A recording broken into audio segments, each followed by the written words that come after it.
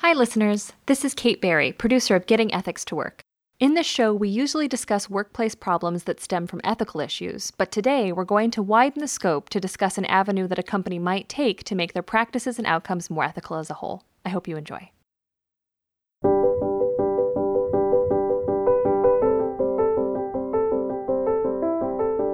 From my home office, on behalf of the Prindle Institute for Ethics at DePaul University, this is Getting Ethics to Work, the podcast that tackles the trickier moral dilemmas that you might face in the workplace. I'm your host and Prindle Institute Director, Andy Cullison. And now for each episode of Getting Ethics to Work, we discuss a case or an issue and unpack the difficult and often hidden ethical tensions that can make it hard to get along with others at work. All right, now before we get started, I want to remind everyone that we are not lawyers and are not offering legal expertise. But as an ethicist, I can introduce you to other cool people who know more about stuff than me. And today we have a special guest, Christopher Marquis. He is the Samuel C. Johnson Professor in Sustainable Global Enterprise at Cornell University. Christopher, welcome to the show. Great, thank you, Andrew. It's great to be here. We appreciate you coming. So, as you probably heard me say, we like to start with a case and break it down, find what those hidden moral dilemmas might be. So the case we have today, we have Bob, Cynthia, and Alan. And they're sitting, a board meeting has just finished, and they're sort of sitting around lingering. And Bob has Cynthia and Alan's attention. Cynthia is a very new employee, just recently hired to work in the creative department. And Alan is Associate VP of Finance, dealing mostly with the numbers. And Bob has both their ears, and he's like, hey, I want to run this idea by both of you. He just discovered this thing called B Corps. And B Corps, some kind of socially responsible thing that he thinks the organization can do. And he starts to tell them a little bit about what B Corps are. And Chris, you know a little bit about what B Corps are. Could you just put words into Bob's mouth for us? Yeah, sure thing. So a B Corp is a company, as you're mentioning, whose social and environmental performance has been certified by a nonprofit B Lab. People are probably familiar with many certifications like Fair Trade, Organic, or LEED, which are about specific products. The B Corp certification is about the company as a whole. So it's a holistic assessment of the extent to which the company is socially and environmentally responsible. There's many well-known B Corps, like well-known social impact, environmental impact brands like Patagonia, Seventh Generation, Ben & Jerry's. Other well-known companies like Allbirds, Bombas, Athleta, King Arthur Flour. So Bob has just said that to Cynthia and Alan, explaining what a B Corp is. And while he's talking, Cynthia and Alan both have their laptops up, and they're Googling B Corp as he's talking. And they look through it, and both of them are kind of grimacing. And Bob can tell he's already sort of losing them. And Cynthia starts shaking her head and is like, oh, this is just more of that phony certification nonsense. I just think this is a terrible idea. And Alan is like, look at all the resources that this is going to cost. And my gosh, why would a company ever bind themselves in this way? This is terrible. And at the same time, they both say business isn't the proper vehicle for social change. And they're like, this is a non-starter, Bob. They get up and walk out. And Bob's like, can't believe it. He thought he had this great idea, and he's amazed that he's got someone like Cynthia, the really socially conscious person whom he thought would be on board. And he's got someone like the pragmatic VP guy, and he thinks there's a good business case for B Corps. And suddenly he's lost both of them, and he's completely at a loss as to why that's the case. So that's our case. What do you think about breaking this down? Yeah, really interesting case. And I've written a book on B Corps, which is just out. It's called Better Business: How the B Corp Movement is Remaking Capitalism. So I've talked to a lot of B Corps, and I've heard some of these same objections. And so, one thing I think, as you think about sort of a change leader within an organization like Bob, I think, maybe approaching Cynthia and Alan separately might have been a better strategy to try to, because both of them are going to have different interests and objections, and you could have different sort of evidence or arguments against them.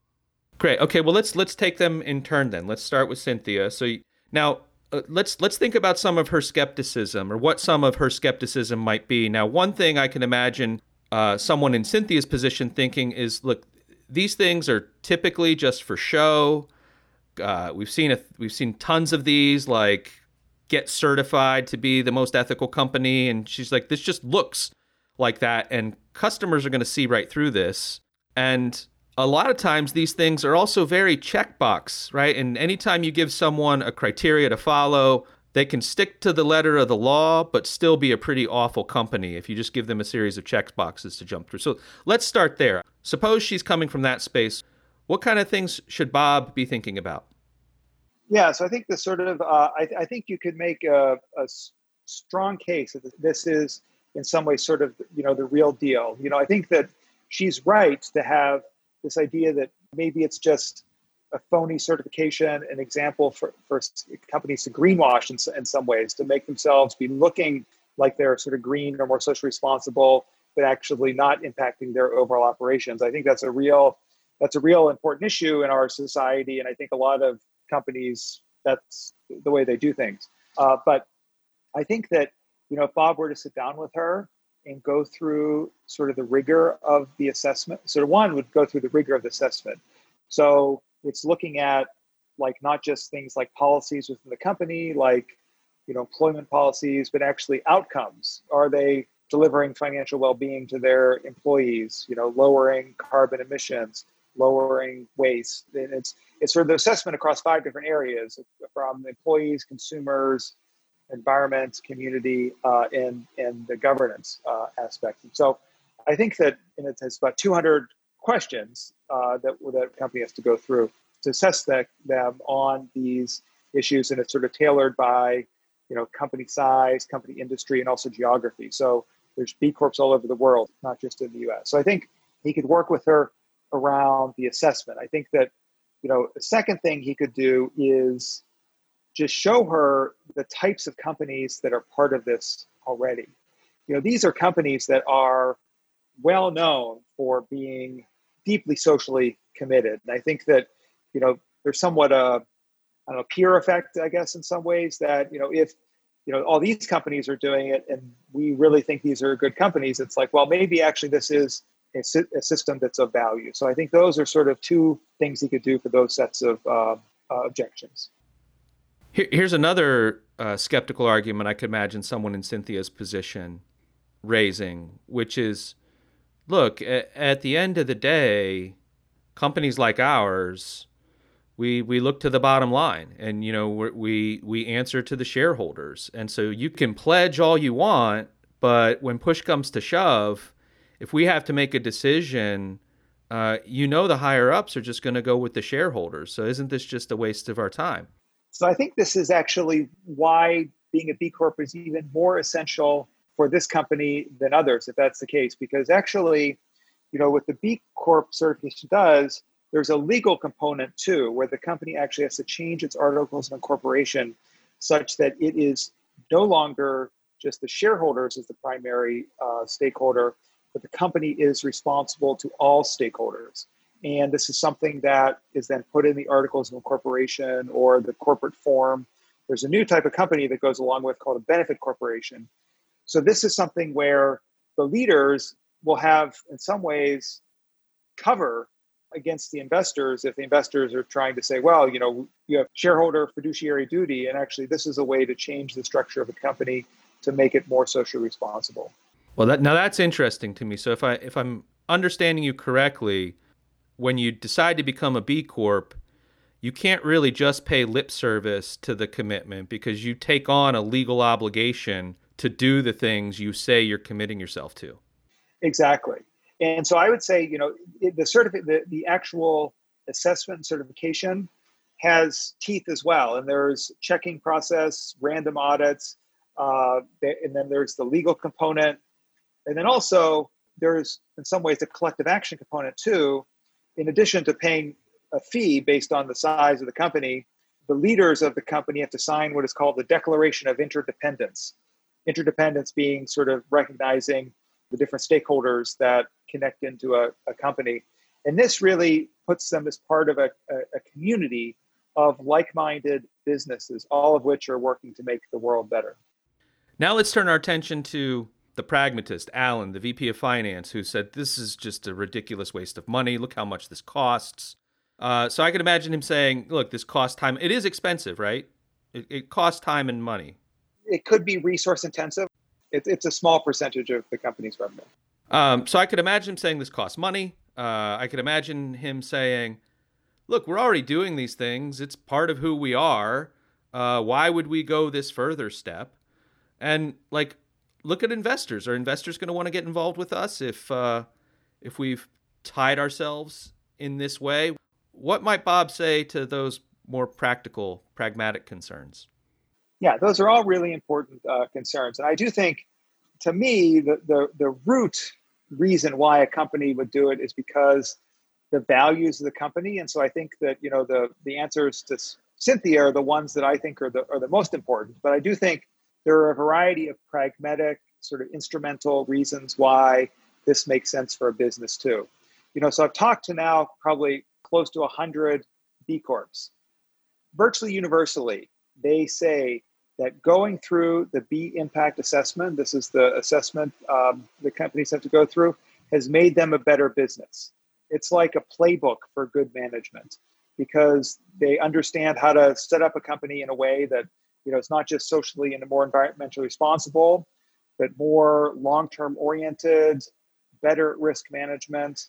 So I would say one thing is that, it would help systematize the company in a way that would make it a much more long-term performance oriented.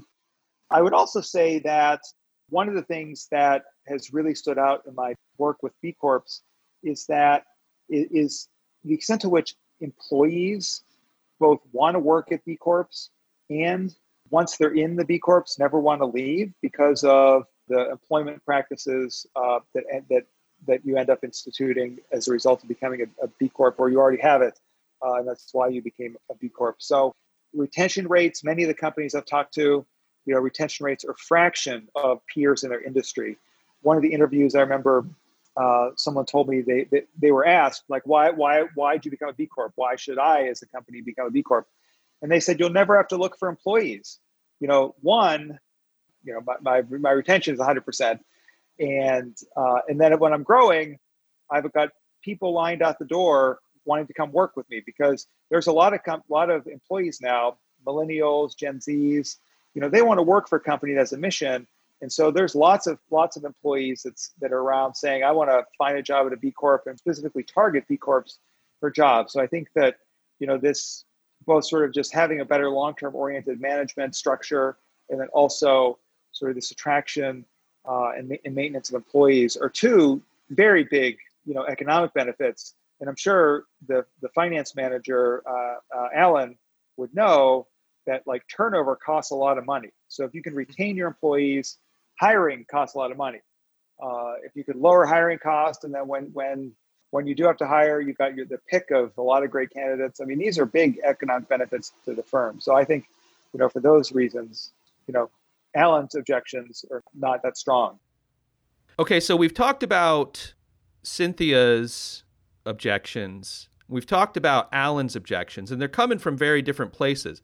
But they lined up on one thing. They both agreed that business shouldn't be the avenue for social change. And now I want to try and tease out what I think their reasons might be and maybe see what you have to think about it. So I imagine someone like Cynthia, really, really socially conscious, might have some kind of argument in mind like, look, business is the bad guy. It's not democratic. And so social change functions should be coming from entities that are democratically controlled, like our government, for example. And then I imagine the pragmatist has the kind of Milton Friedman idea, like the sole purpose of the company is to make money. This idea that it also has moral obligations or obligations to society is just kind of ridiculous and overly idealistic. And so, yeah, businesses should not be the place for social change. So they have the same conclusion, different lines of reasoning. What do you think someone like Bob should say in that case? Yeah, so a couple things. So obviously a couple different responses. So I guess the first on the government should be doing it. So certainly I think that, B Corps and the nonprofits that are behind it would agree that policy is an important bedrock for delivering social and public goods and value in society and the world. So, but many times, for a variety of reasons, maybe new social issues come up. Maybe the government doesn't have sort of the scope or resources to address everything. And so I think committed entrepreneurs, can find sort of new problems that actually can be addressed in a nimble way that maybe the government would not be able to do so. So I think that the fact that these companies have different legal structures that makes them in some ways not fiduciarily, but legally responsible for all stakeholders is very important because it is important to actually have that sort of social good encoded within the firm. I think that a government has to do everything also is a little bit of a dated idea. For a couple of years, I worked at the Harvard Kennedy School, helping set up something called the Social Innovation and Change Initiative, which was a sort of social entrepreneurship, business-focused social change initiative. And the dean of the Kennedy School said at the time, which I think really puts things very well, is that the mission of the Kennedy School is to help alleviate the most vexing social and public problems in the world. And it was founded the Kennedy School government because at that time, government was really the main vehicle. Came to encompass a lot of nonprofits, nonprofit management, because the NGO sector took on a lot of responsibility for also sort of solving those issues. And more recently, entrepreneurs have positioned business against many social issues, and that's sort of expanding the scope that we want to solve social issues, and there's a variety of different tools we can have. Traditionally, at least in the past number of years, 50 years or so, NGOs have been very responsible for that as well. And I've talked to a number of B Corps that they actually tried to incorporate as an NGO or were NGOs, and then in changing to business, changed to a B Corp. And they found that just actually being a nonprofit, in many cases, a lot of the work you do is actually trying to raise money. And if you have a service that actually can generate revenue, it makes much more sense to become a corporation, because then you can spend all your time actually focused on trying to alleviate the social good. Long-winded answer to Cynthia, and I agree with her that policy needs to be a real bedrock of this, but also there's a lot of creativity and a lot of space for business to work to. And I imagine if she has the government should be the one doing it, because business is the bad guy, right? Take it the idea behind B Corps is this binds the business in a way so that it's legally bound to not be the bad guy, right? And indirectly, the government's involved, right? Because if the business is legally bound to not behave in certain ways, the government indirectly has some influence in how the change is happening. It can even be an enforcer of the change. Oh, definitely. So let's turn to the pragmatist, who sort of has that Milton Friedman idea that the sole purpose of the corporation is to make money. Your book is coming out on an important anniversary related to that, correct? Yeah. So this idea of Milton Friedman about shareholder primacy dates to an article he wrote in the New York Times Magazine. It was published on September 13th, 1970. It was called "The Social Responsibility of Companies is to Make Profits," arguing that companies should only make profits, not have any social responsibilities. So the book I'm writing is coming on the 50th anniversary of that, September 13th, 2020.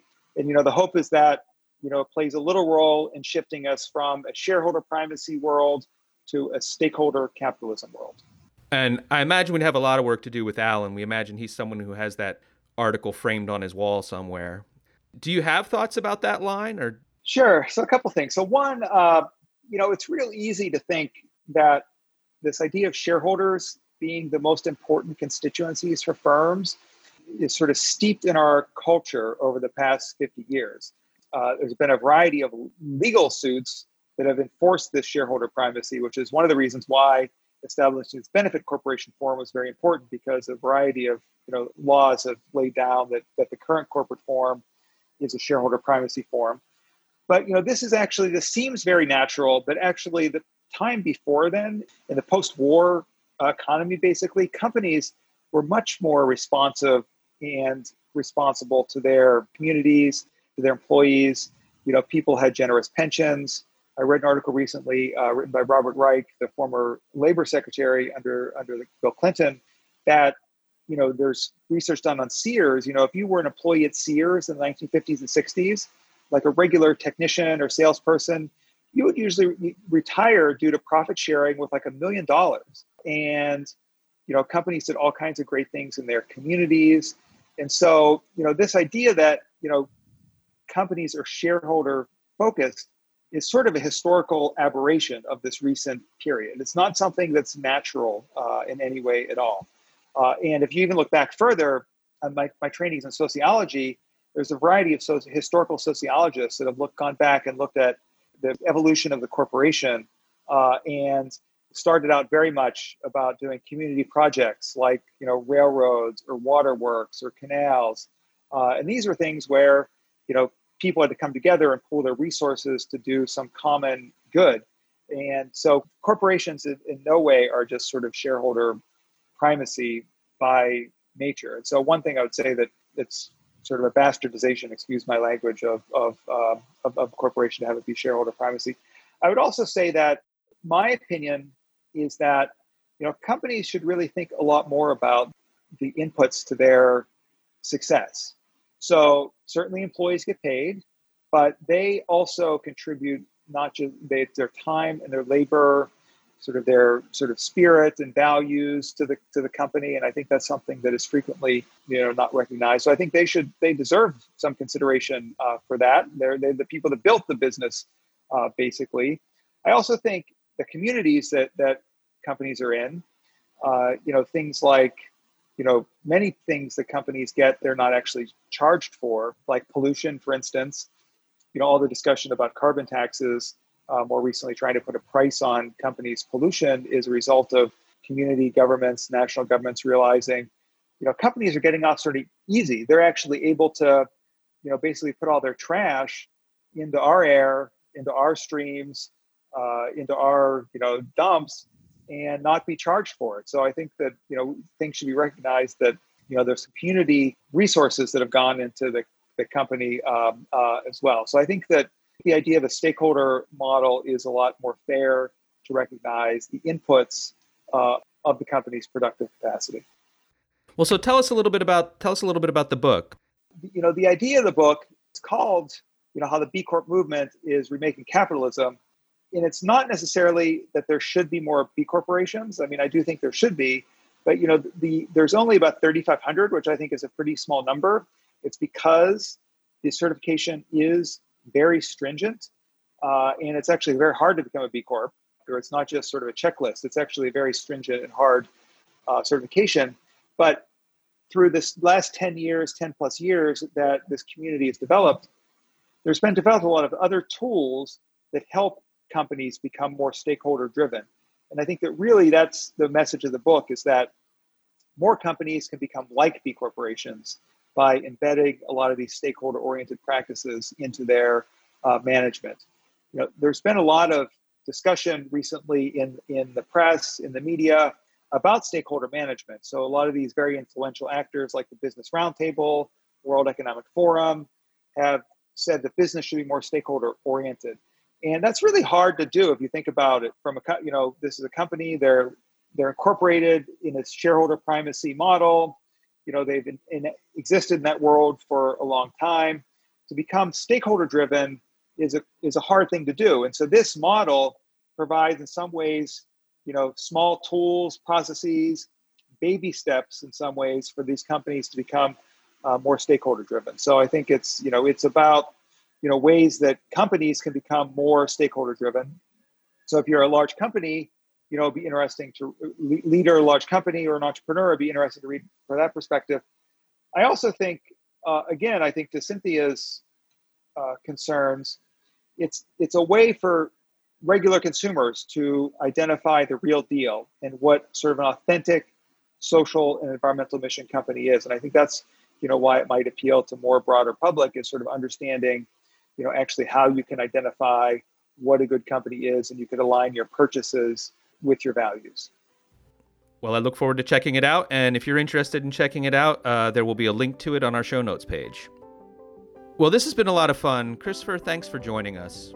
Yeah, thanks, Andrew. This is so fun to talk about it in a case like this. I really appreciate you having me on. Thanks so much for joining us as we try to get ethics to work. I'm Andy Cullison. We hope you are staying safe and healthy in this crisis. We also hope you can take some of what we discussed here and get it to work. If you have a question about business ethics you'd like answered on the podcast, email me, Kate Berry at katherineberry@depaul.edu, and maybe we'll talk through your issue on the air. And if you like what you've been hearing and want to help us out, the best thing you can do is recommend the show to a friend or leave us a review on Apple Podcasts. If you want to learn more about what Chris and Andy talked about on the show today, check out our show notes page at prindleinstitute.org/getethics2work. That's all one word, Get Ethics to Work. Remember to subscribe to get new episodes of the show wherever you get your podcasts. But regardless of where you subscribe, please be sure to rate us on Apple Podcasts. It is the best way for us to meet new listeners. Getting Ethics to Work is hosted by the Janet Prindle Institute for Ethics at DePaul University. Our logo was created by Smallbox. Our music is by Blue Dot Sessions and can be found online at www.sessions.blue. Our show is made possible with the generous support of DePaul alumni, friends of the Prindle Institute, and you, the listeners. Thank you for your support. The views expressed here are the opinions of the individual speakers alone. They do not represent the position of DePaul University or the Prindle Institute for Ethics.